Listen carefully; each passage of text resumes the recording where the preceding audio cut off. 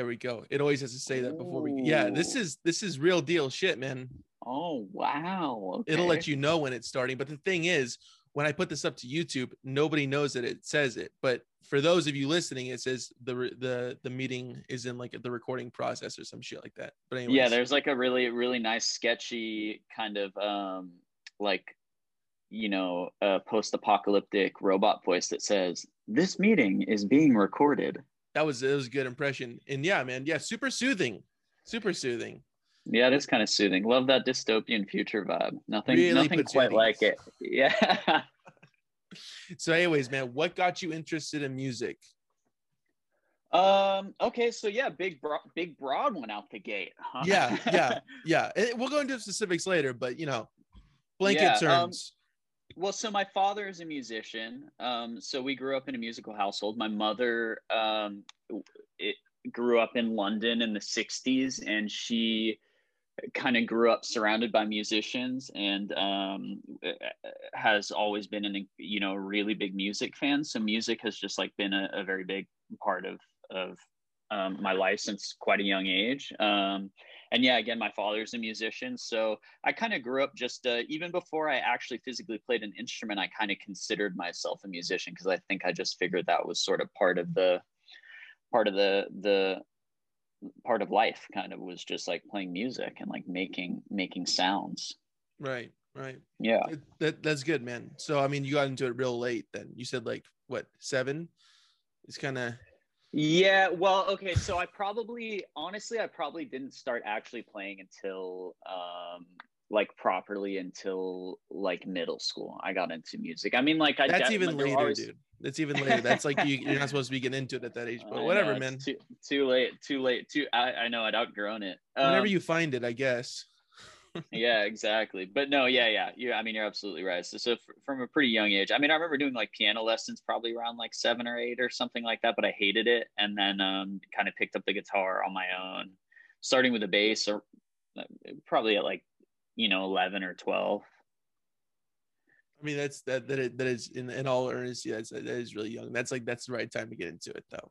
Yeah. Super young. Yeah. Where did the name Sad Girl come from?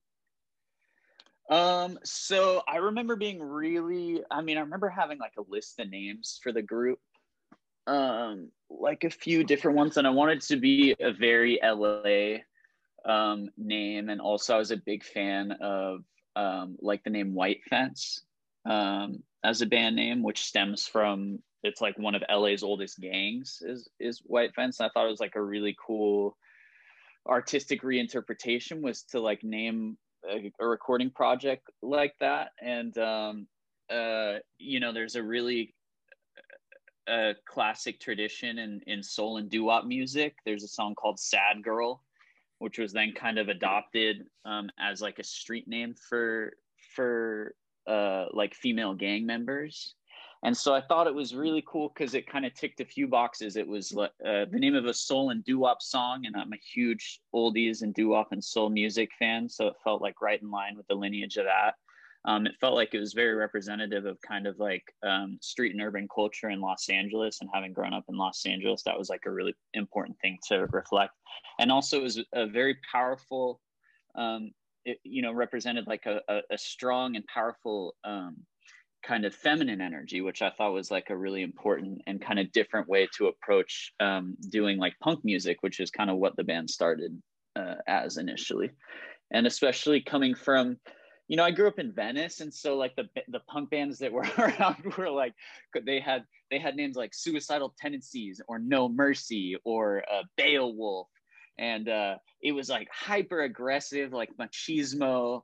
And like Suicidal, I don't know, if you're aware, but like Suicidal Tendencies then kind of like actually offshooted into like gang culture. They're like the Venice Suicidal White Boys. They're like a gang that were like pretty big in Venice, and I did that not all know stemmed. that aspect, but that's Yeah, so pretty crazy. I mean, you still see like tags around the West Side occasionally that say like, Suicidal White Boys, or Venice Suicidal and things like that, and like different offshoots of it.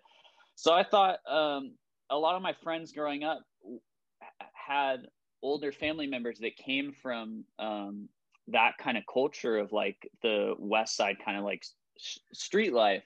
and came from punk bands that were, you know, a decade or 2 decades before when I kind of started making music. And so I kind of thought it was like a bit of a tongue-in-cheek way of kind of like, you know, flipping the bird to that idea of having to have like a hyper masculine version of this punk group, you know what I mean? That had to be in some way associated with violence or aggression and stuff like that. But honestly, primarily, I think it was, like I said, I'm a big fan of soul music and oldies, and "Sad Girl" is such an iconic song that has been covered by a load of different groups and also individual artists. And so that was the coolest sounding out of the list that felt like it sort of checked the most boxes when I was coming up with ideas for the group name. Yeah. So, I mean, there's really no thought process into it at all. Yeah, I honestly haven't ever really thought about it. It's just No, syllables. I'm kidding, man. I'm kidding, dude. It's a joke, dude. It's a prank, man. But anyways, how old were you when you wrote the majority of the songs for "Sad Girl" thus far? So I started the group I was probably 23 or 24. And so a lot of them were kind of between probably 23 and 26. Like a lot of the catalog is probably in that 3-year period or more. And then sort of started writing stuff a little bit less kind of like prolifically, I guess.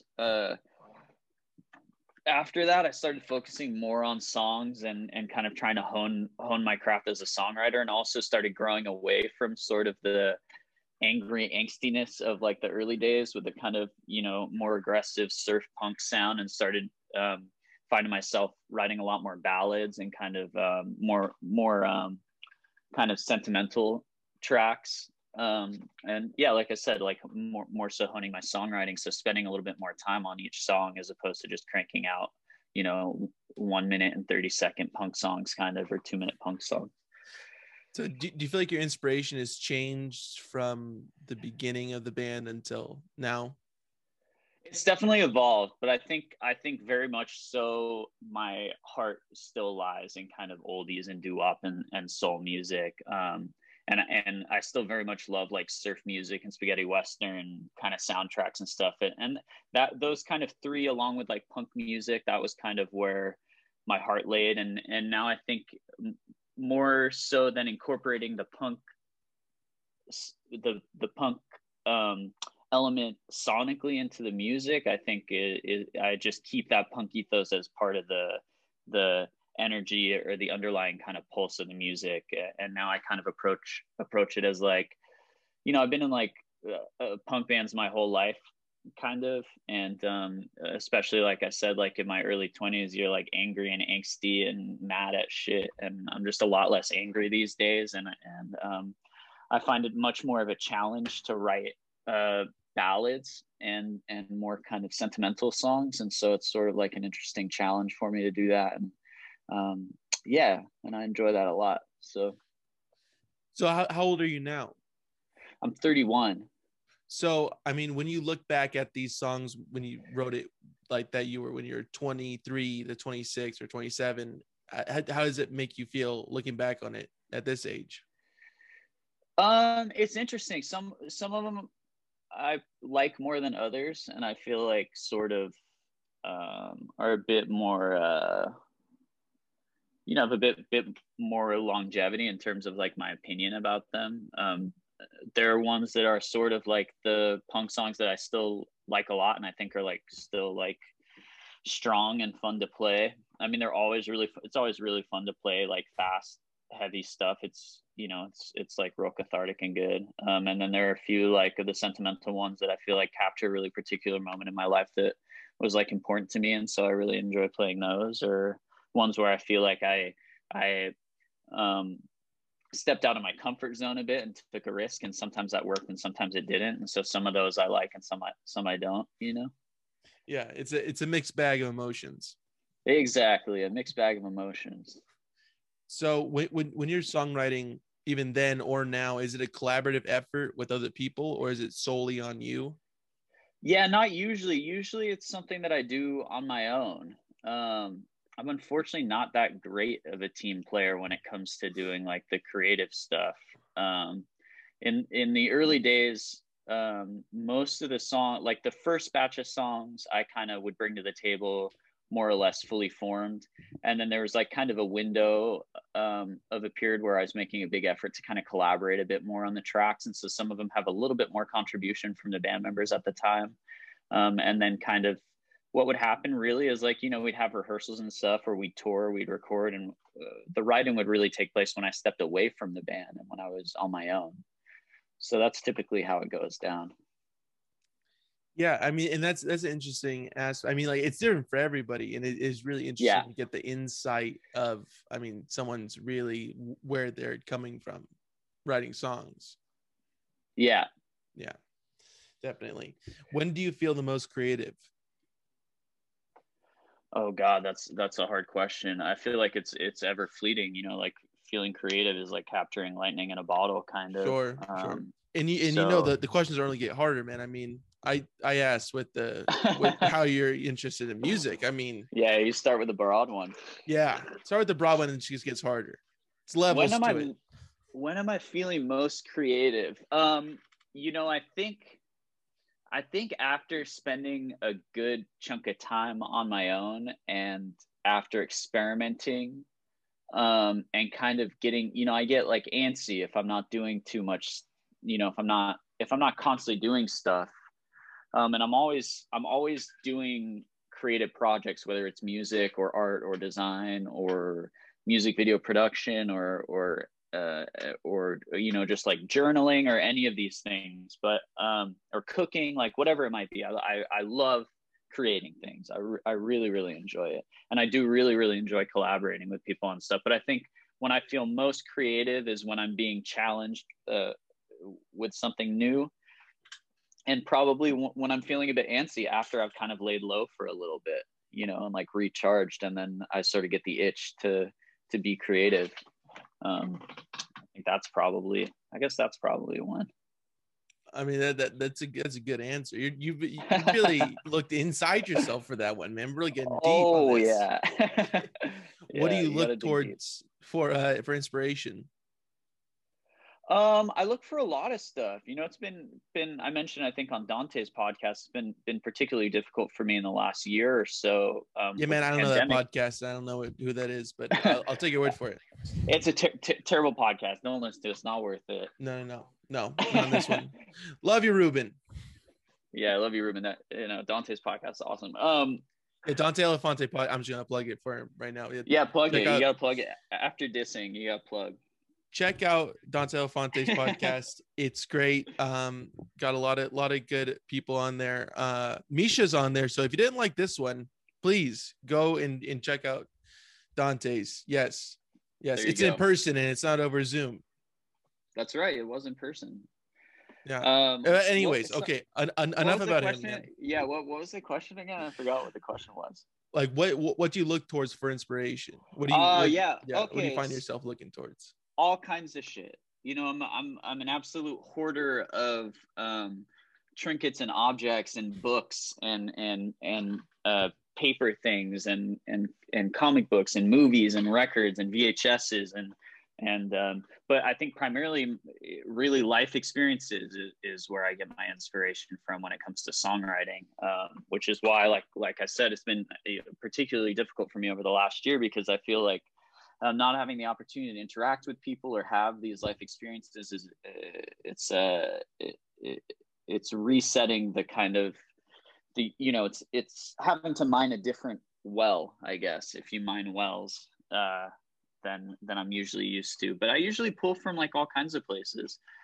A lot of the time it's just like listening to music that I enjoy. Seeing bands live has always been an incredible source of inspiration and motivation, even if it's a thing where it's like where you see a band and you're kind of like, I could do better than that, or you're kind of like, damn, this band is really sick, you know, like it doesn't really matter. There's like an energy that you get and an inspiration from seeing live music that really kind of, for me in the past, has lit a fire under my ass to like create stuff, because it's like, fuck, I want to be doing that. I want to be making music. I want to be on stage. So in an isolated environment, it's definitely been particularly hard as of late, but those are some of my usual sources of inspiration, I would say. Speaking of drawing on personal experiences in life in general, I know that you spent some time in England for art school, man. So Yes. how did that kind of play into your life moving forward from that? Well, you know, it was an interesting reality check, I think, because I had always wanted to go to school, to this art school in London. I had always kind of envisioned going to this school, and I took a year off after high school. I put a portfolio together of like my visual art stuff, and I managed to get into this art school. And it was kind of a reality check because the school sort of didn't live up to the expectations that I'd anticipated for, and my experience wasn't sort of as fruitful as I'd hoped, you know, in terms of creativity and stuff. So coming back to LA after art school, I think it was sort of like a realization that I needed to just like, you know, kind of just pursue my own thing on my own time and make stuff happen for myself, as opposed to relying on an institution or the reputation of a school to provide an outlet for me. It was sort of more so like just, you know, taking the reins for myself and finding the shit that I was interested in specifically, and learning the things that I wanted to learn, and trying to meet the people that I wanted to meet, you know, and work with the people that I wanted to work with, and create with the people I wanted to create with, and things of that nature. I mean, so how much of a culture shock was it, if any, moving from, I mean, Southern California to, you said London, correct? Yeah. Well, so my mom's English.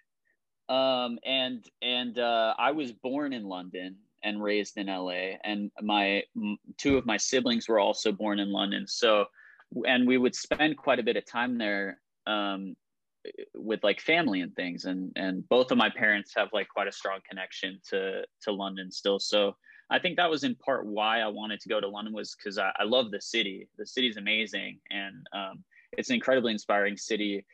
If for nothing else, the fact that nearly every single museum is completely free and open to the public all the time. And because it's so dense, I mean, you can just spend a day walking around, and aside from being inspired by the city itself and the kind of history and the pulse of it, I mean, you can wander into museums just endlessly, which is what I tend to do when I'm there, is just walk a lot. I love walking, and it's such a completely different culture from Los Angeles, especially because Los Angeles is sort of notorious for this historical erasure. You know, it's very difficult to keep up with the history of LA because it's constantly being bulldozed and mini malls are being put up all the time. So, you know, in London, it's kind of the complete opposite vibe, where there are these cobblestone streets where the bricks themselves have arguably been in the ground for longer than, you know, than anything kind of. And there's such a rich history there. And so that's a very inspiring environment to be in. And that definitely is what drew me, I think, to London for art school, and the idea of trying to pursue like a creative education in the arts. Yeah, I mean, that seems like it's really, I mean, you really thought about this a lot and have reflected on it since, you know? Yeah. I mean, as you can tell, I'm totally I'm an extremely introspective person, so I'm constantly. I could tell, dude. I already told you that I saw it, dude. So I mean, I can tell. So were you staying with your relatives over there when you were over there? Yeah. Oh, yeah. That's so tight, man. That's really cool. I was living in a basement flat of a house of some family friends who are pretty much like, you know, my relatives. My mom has been friends with them since before I was born. They have kids that are kind of the same age as me, who are, you know, they're like my cousins, about as close to family as you can get before being blood related. So I was living in they had a basement apartment that they'd converted, and that's where I was living. You're the basement guy, dude. You're the basement guy. I was the guy in the basement. I mean, I really was. I was the one that I would kind of like emerge occasionally from the basement, sort of depressed and moody in my art school days. And absolutely, dude. You're just checking all the boxes off, man. That's awesome, dude. Somebody's got to be that basement guy. You know, somebody's got to fill that role. And not a lot of people live that role, you know. Some people see it. I feel like I'm somebody who sees it, but I would love to be that guy. Like, it's like, oh, is he still down there? Who knows? That was me. That was definitely me for a while. Yeah. You lucky son of a gun, man. When did you know that Sad Girl was different than any other music projects that you had been a part of in the past? Honestly, kind of off the bat, because it felt like it was the first time that I was,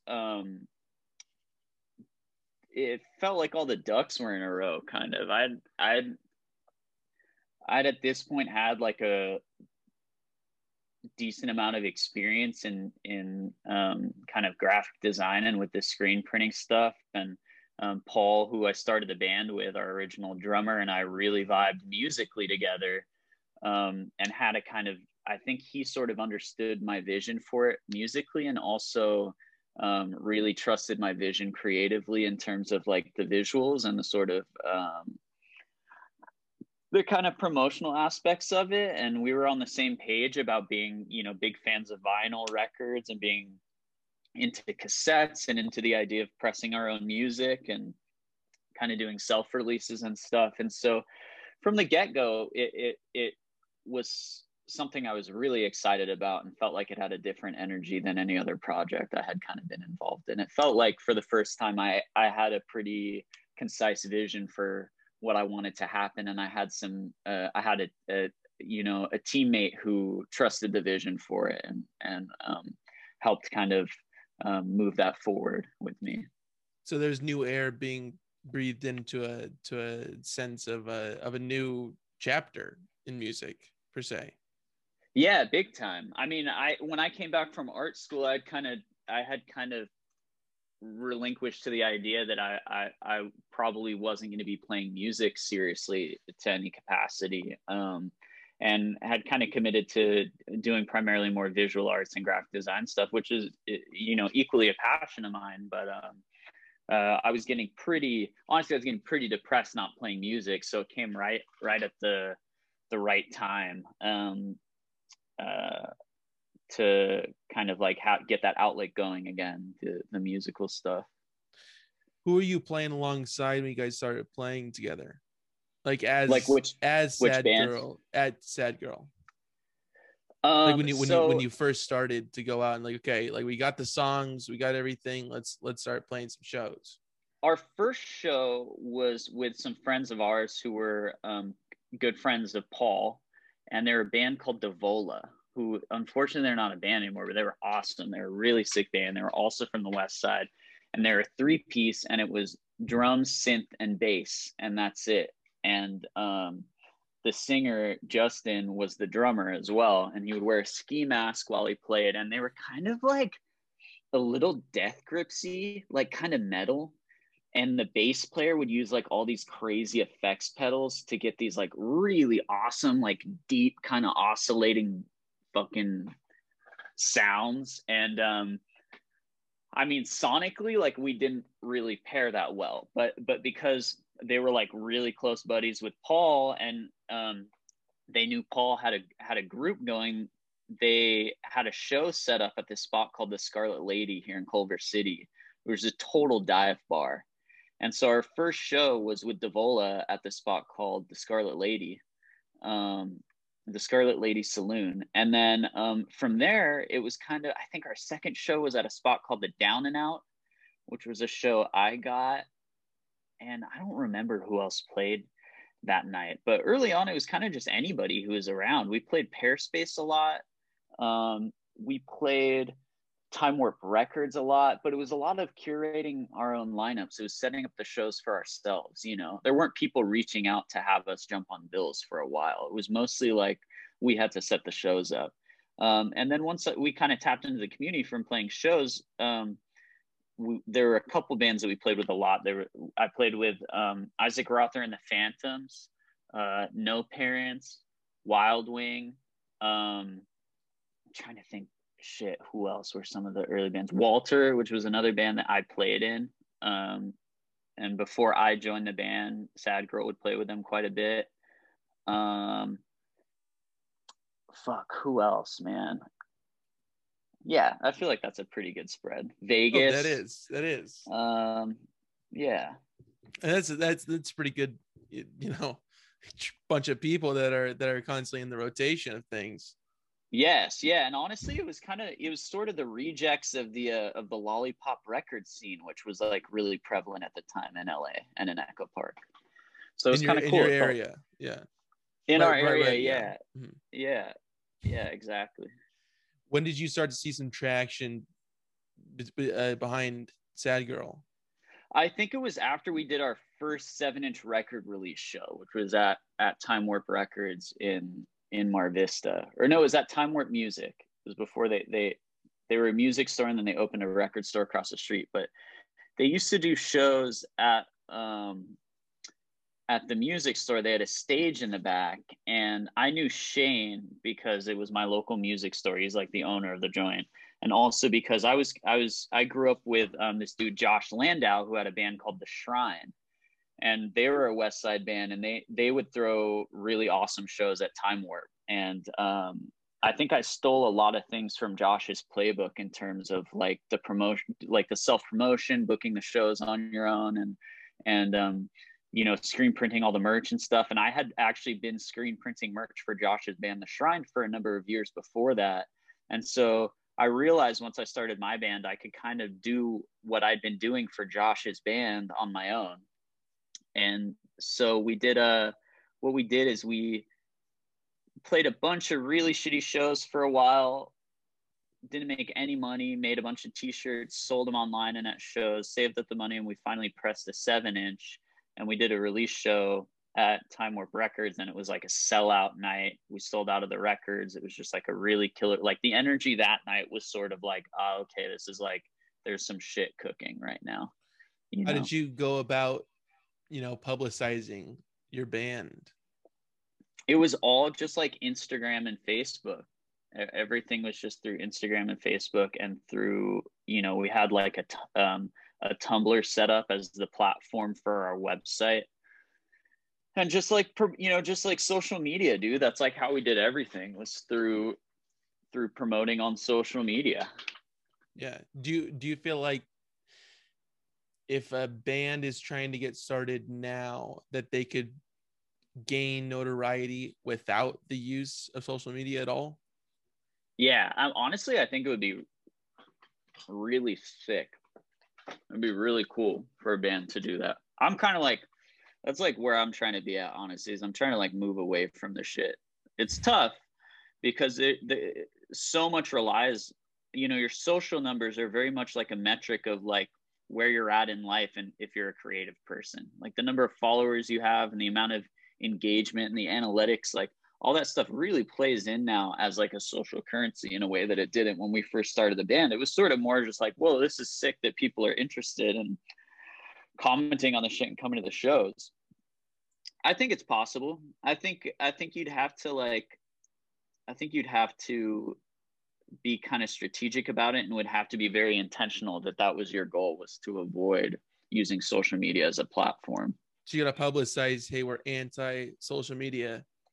By use of social media, I think that would be the best way to do it.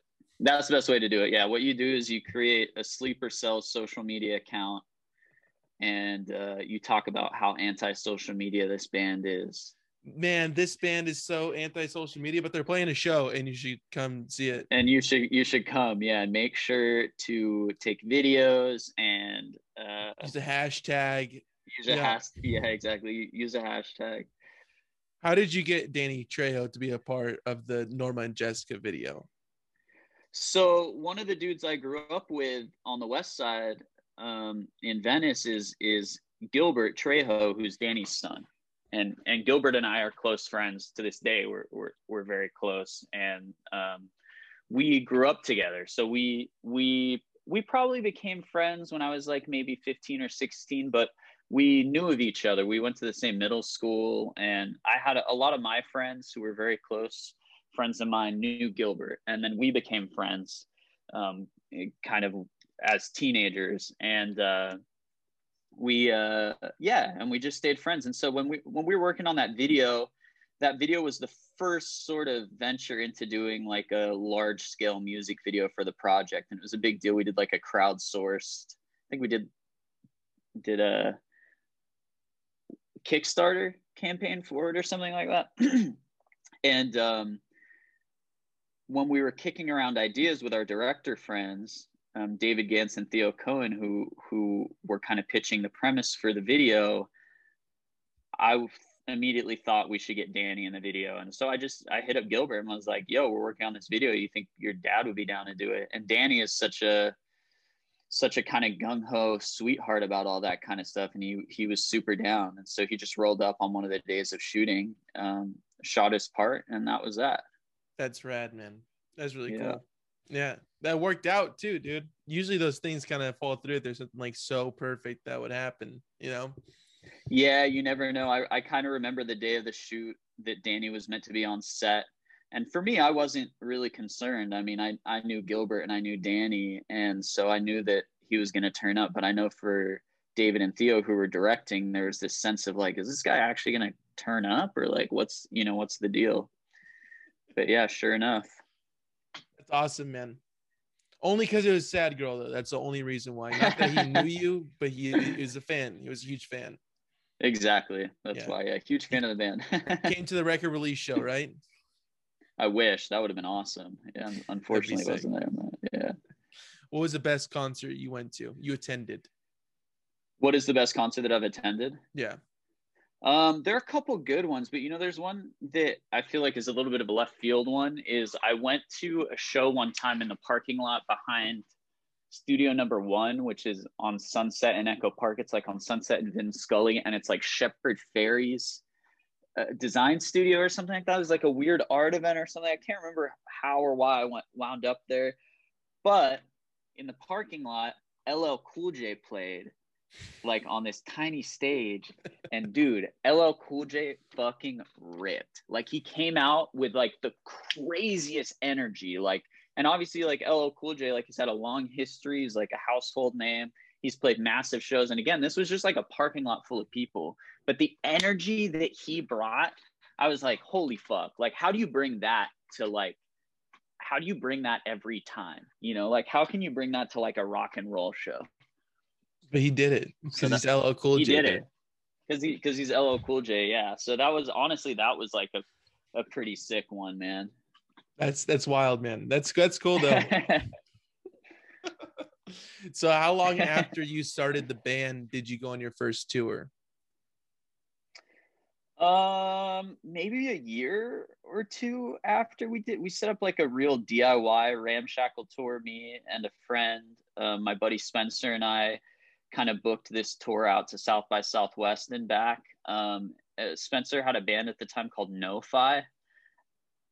And so we set up a run out there with like a few like house shows kind of along the way and like weird gig venues. And then a couple really shitty shows actually in Austin. And that was my first taste, I think, of the road. And then shortly after that one, I did like a proper tour with my other band, Walter, and we were opening for Fuzz, which is like Ty Segall's project. And that was kind of the first tour that I did in a van, like getting an idea of what it's like to play venues every night with like a proper routing, like around the whole US, And I think that was maybe 2015. It's pretty good to be supporting, Fuzz on the with Walter, dude. But that's really interesting. That's a good amount of people watching your shit. Yeah, it was oh man, that tour was such a blast. And like I said, that felt like the first real one. And so I kind of remember, I feel like if I really tried, I could probably tell you every single show in order and what we did that day and like 8. Because I just feel like it was kind of like that sort of memorable experience. And I mean, after that, it's like a little bit hard a lot of the shows sort of start to blur together once you've been on the road for a while. But that first one, I definitely remember very, very vividly. What was the camaraderie like on that tour? It was pretty funny. Patrick, whose group Walter was primarily, he's like primary songwriter and the front person for the group. He was also in the Meat Bodies with Chad, who plays in Fuzz. And I think Patrick was like pretty fucking nervous the whole time. So he was a little bit of a sourpuss on the road, as far as I remember.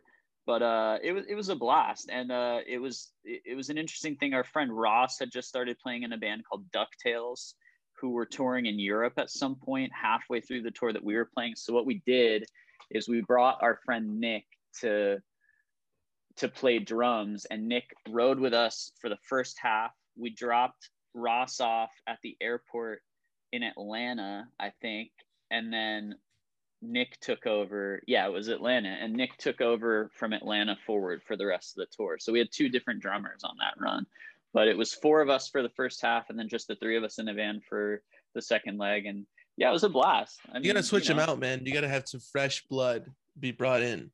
That's right. Sometimes like halfway through the tour, you just gotta switch out the members, man. Yeah. I like the idea. It's like, no, I'm done. I'm gonna bring in somebody else. I'm gonna sub in.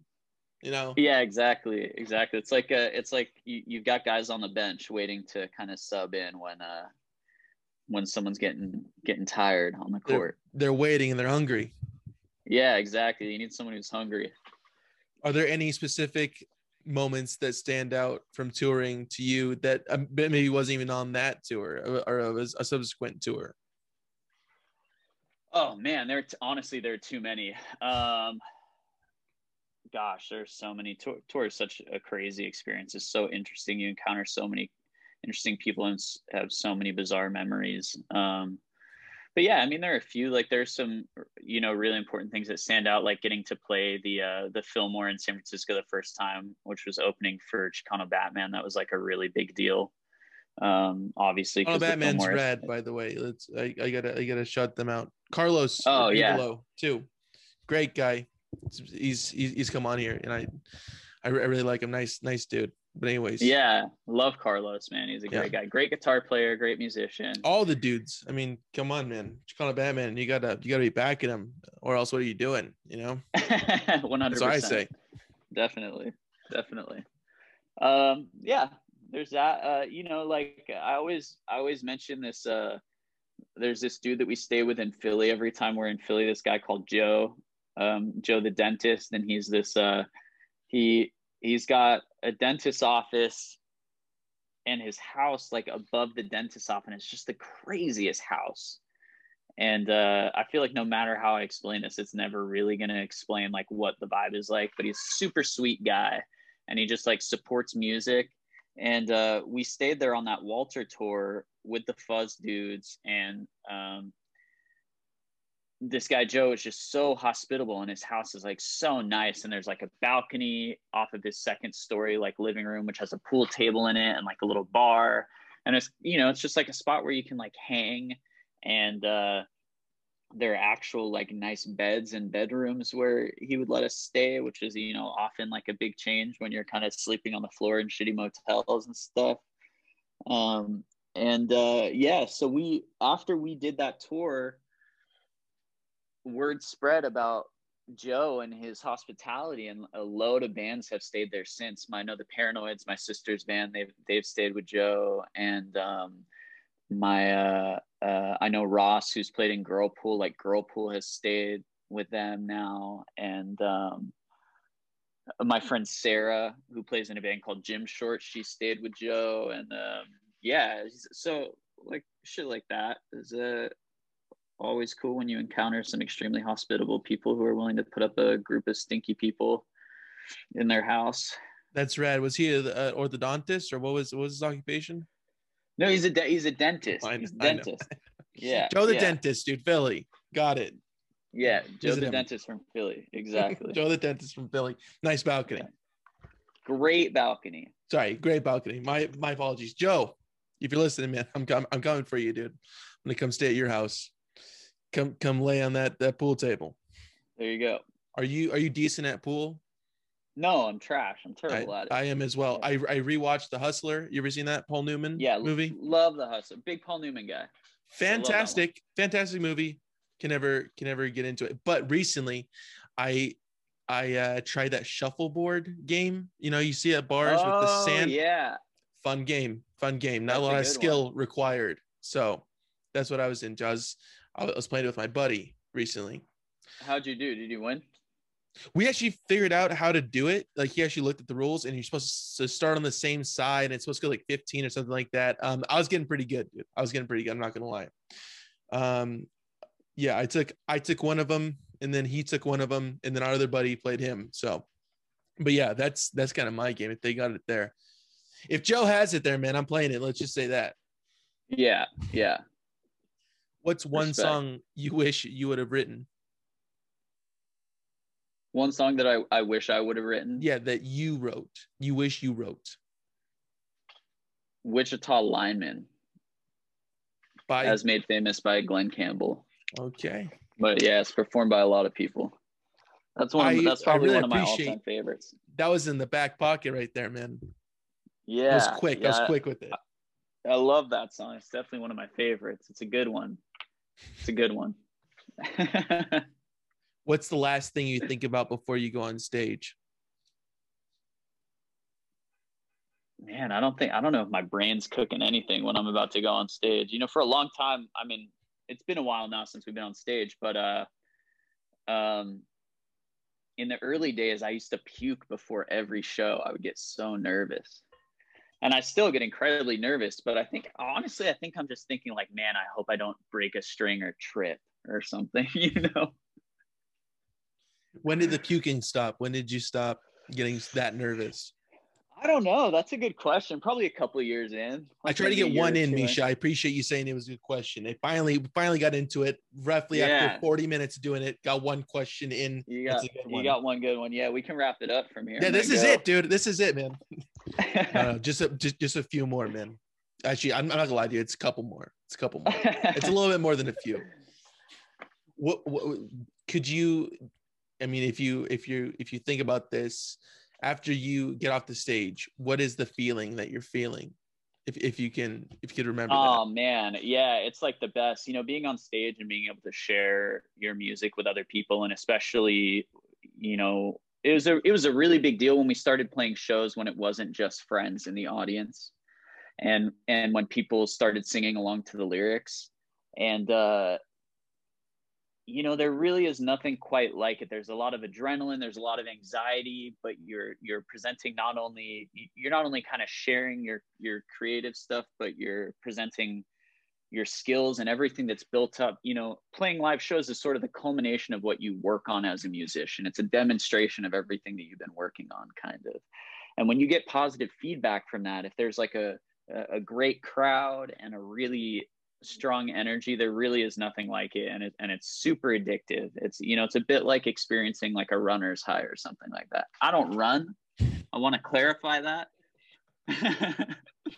I have never experienced a runner's high, but I would assume that it is kind of, you know, a musician playing a sold out show at the Terragram Ballroom with a bunch of kids singing along and crowd surfing is probably, you know, when you get off stage, you're kind of, you know, you're tingling a little bit, and you feel that energy, and that kind of carries over for the next few days, and you're kind of just waiting for the next one, really.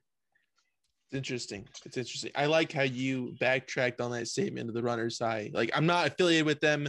I don't do that kind of stuff. That's not exactly me. But I've heard. Yeah, I don't want any of your listeners to get the wrong idea here about me. No, all 13 of them, they're gonna be like, what the fuck is this guy up to? Yeah, it could be bad news if 13 people are thinking I'm a runner out here. It could be bad. Even 14. And I had to edit this, man. So we'll just see what comes out. Yeah, you're gonna re-edit it, and it's gonna say, "I love running." Yeah, there it is. I mean, I don't even have to do. You cut out so much work for me. That's gonna be at the top of this. There you go. There's your soundbite. I'm making it easy. Yeah. You guys can ignore the rest of this podcast. If there's one thing I want you to take away from this, and if I want you guys to know something very personal about me, I love to run. That's my thing. There it is. And that's not me editing it at all. You heard it here. I'm gonna mark the timestamp on that. Okay. All right. Good. Okay. Yeah, mark that. We can move and loop. You could just loop it. We're clipping it. Yeah. What's the most difficult show you've played? Or one that's really difficult? Maybe not the most, but that stands out to you. Difficult, like in terms of like technical issues and things of that nature? Yes. But all encompassing everything. Oh man, I don't remember. There you get a lot of bad shows. We played a show in Omaha, Nebraska one time. It was like an early show. There's hardly anybody there to see the headliner who we were opening for, and even less people there to see us when we performed. And you know, it was midway through a tour. You get pretty beat on tour. You know, it's pretty draining. And when you roll up to a show and there's like no one there, and you got to do the set because that's what you're there for. Yeah, it's a real test of might, test of endurance and tenacity, because you still try to give it your all, you know, and that can kind of be harder than experiencing any kind of technical difficulties. I can't really think of any extremely gnarly technical difficulties where, like, you know, I was on the verge of a meltdown or anything like that. I remember early on, like maybe second show or something like that, we played. And I originally liked to sing for a while. I tried singing with I would bring a harmonica microphone and I would sing with that. And those are pretty notorious for getting a lot of feedback. And I remember just getting like an insane amount of feedback while we were playing and getting pretty pissed at the sound guy. But it's probably my fault. So I don't know. He's sitting back there, like, you brought the mic, dude. That's your mic. Exactly. Like, but you're mixing it, bud. So mic. You know, whose fault is it really? Yeah, both. It's both. Exactly. You get it. Yeah, you get it. Yeah. Because I was that sound guy. So kind of fuck you, dude. Yeah. I was there, dude. I told you don't bring the mic. I said we have mics here. You said, okay, yeah, I'm just gonna use this harmonica mic. And here we are, man. Here we are. Finally got to you, dude. Yeah, that's it. It's a long time going, man. You stored that shit up. I hold grudges. Yeah. Coming after everybody. Good for you. Vindictive. if not anything, I follow through with these ill-mannered situations. Yeah. To get my spiked. Well, I respect that. I'm proud of you, and I'm happy that we finally met face to face after all these years.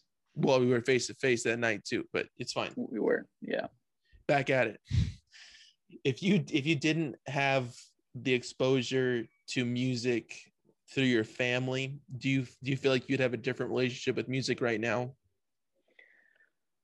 Yeah, I mean, definitely. I think I was lucky enough to, again, grow up in a really music-rich environment and get exposed to a lot of different kinds of music. My mom was an avid music listener and consumer of music, and you know, again, my father was like constantly experimenting with different instruments and things, and you know, my dad. That's kind of a big thing that my dad and I share is our love of music, and same with me and my mom. You know, a lot of families, you know, like the kids, you know, connect with sports with their dad or something like that, and they're big fans of like a particular team or something like that, or might be, you know, into Matt Damon movies or something like that, you know. But for my family, it was always music. That was like the connecting factor, and that's still, you know, I can hop on the phone with my dad and talk to him about gear, or you know, talk to him about music or production stuff or music biz things.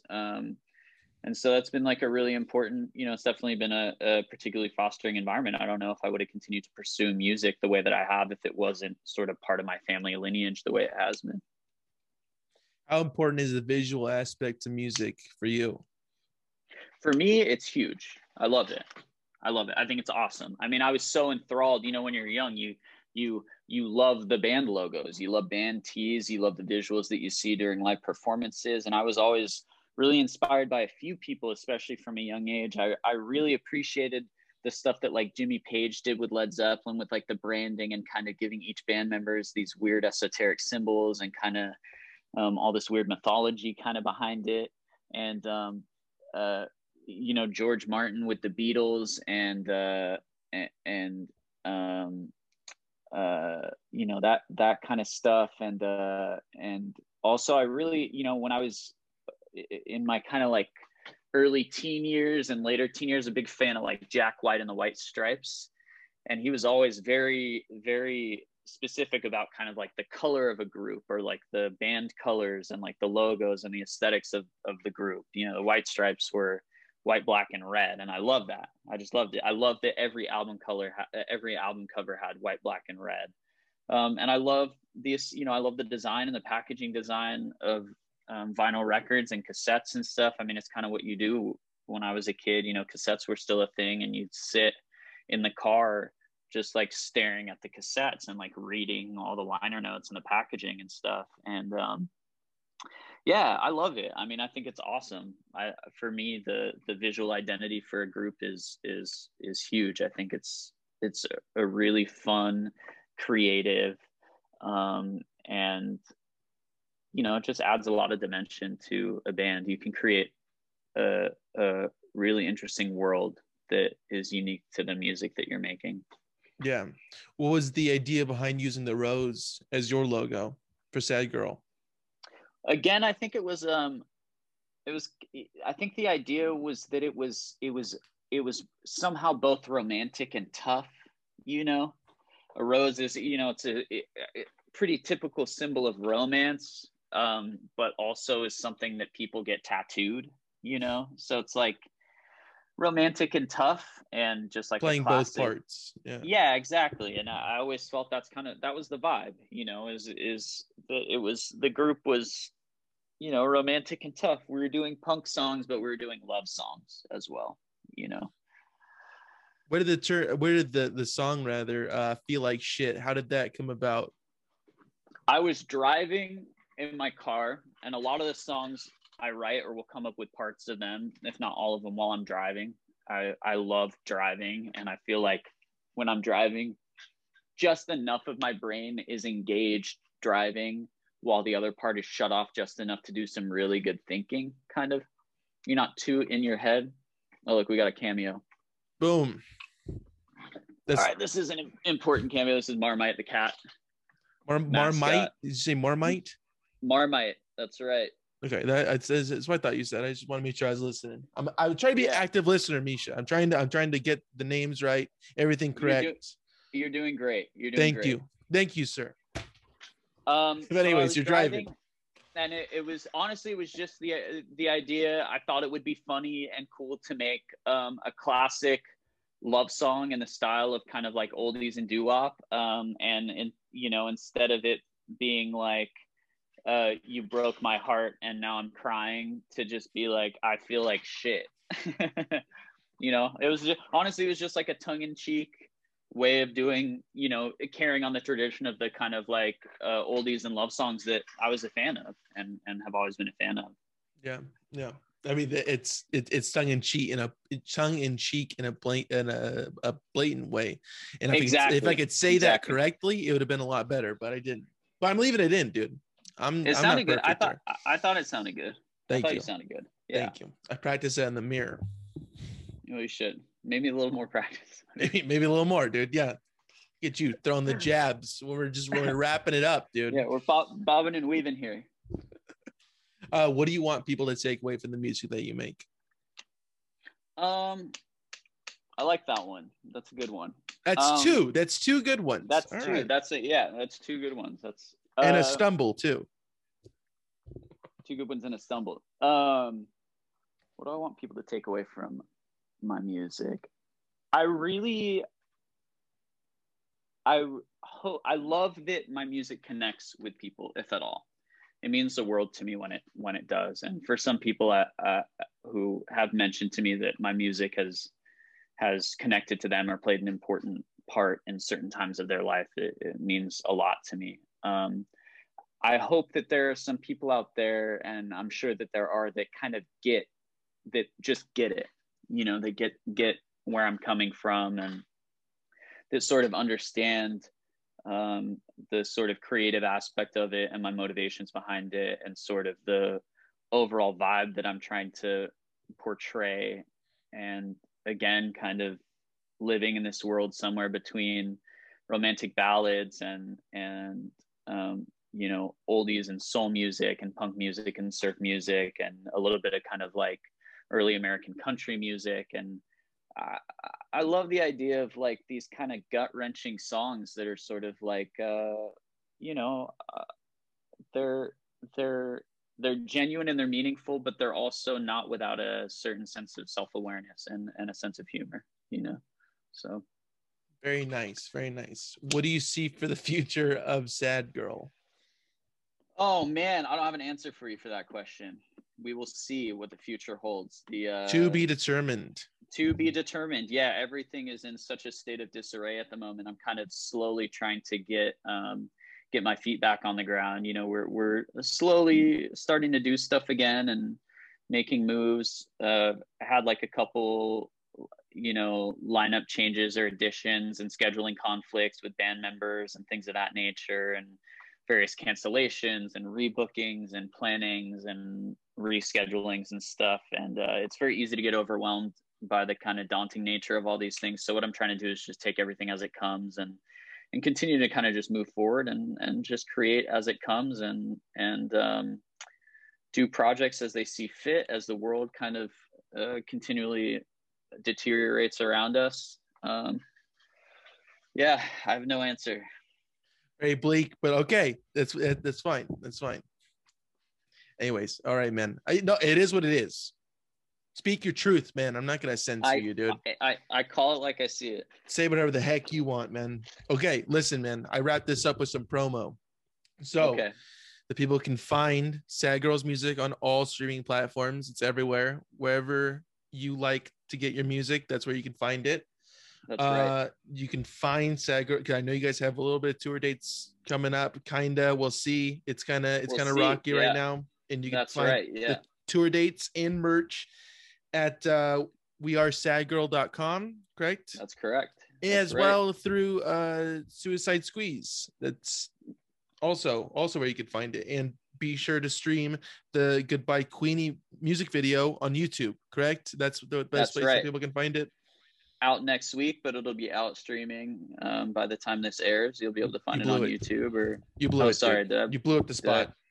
That blew up. Man. Okay, are you ready to redo this then? You ready to take it from that? Okay, cool. Hey man, so what got you interested in music? I'm kidding, buddy. Thank you so much, dude. Is there anything else we need to promote before? No, I think that's it. It's like, thank you, dude. I'll talk to you in a minute. All right. Thank you. Talk to you soon. Thank you for having me. It was a pleasure. Yeah, thank you so much. I'll talk to you.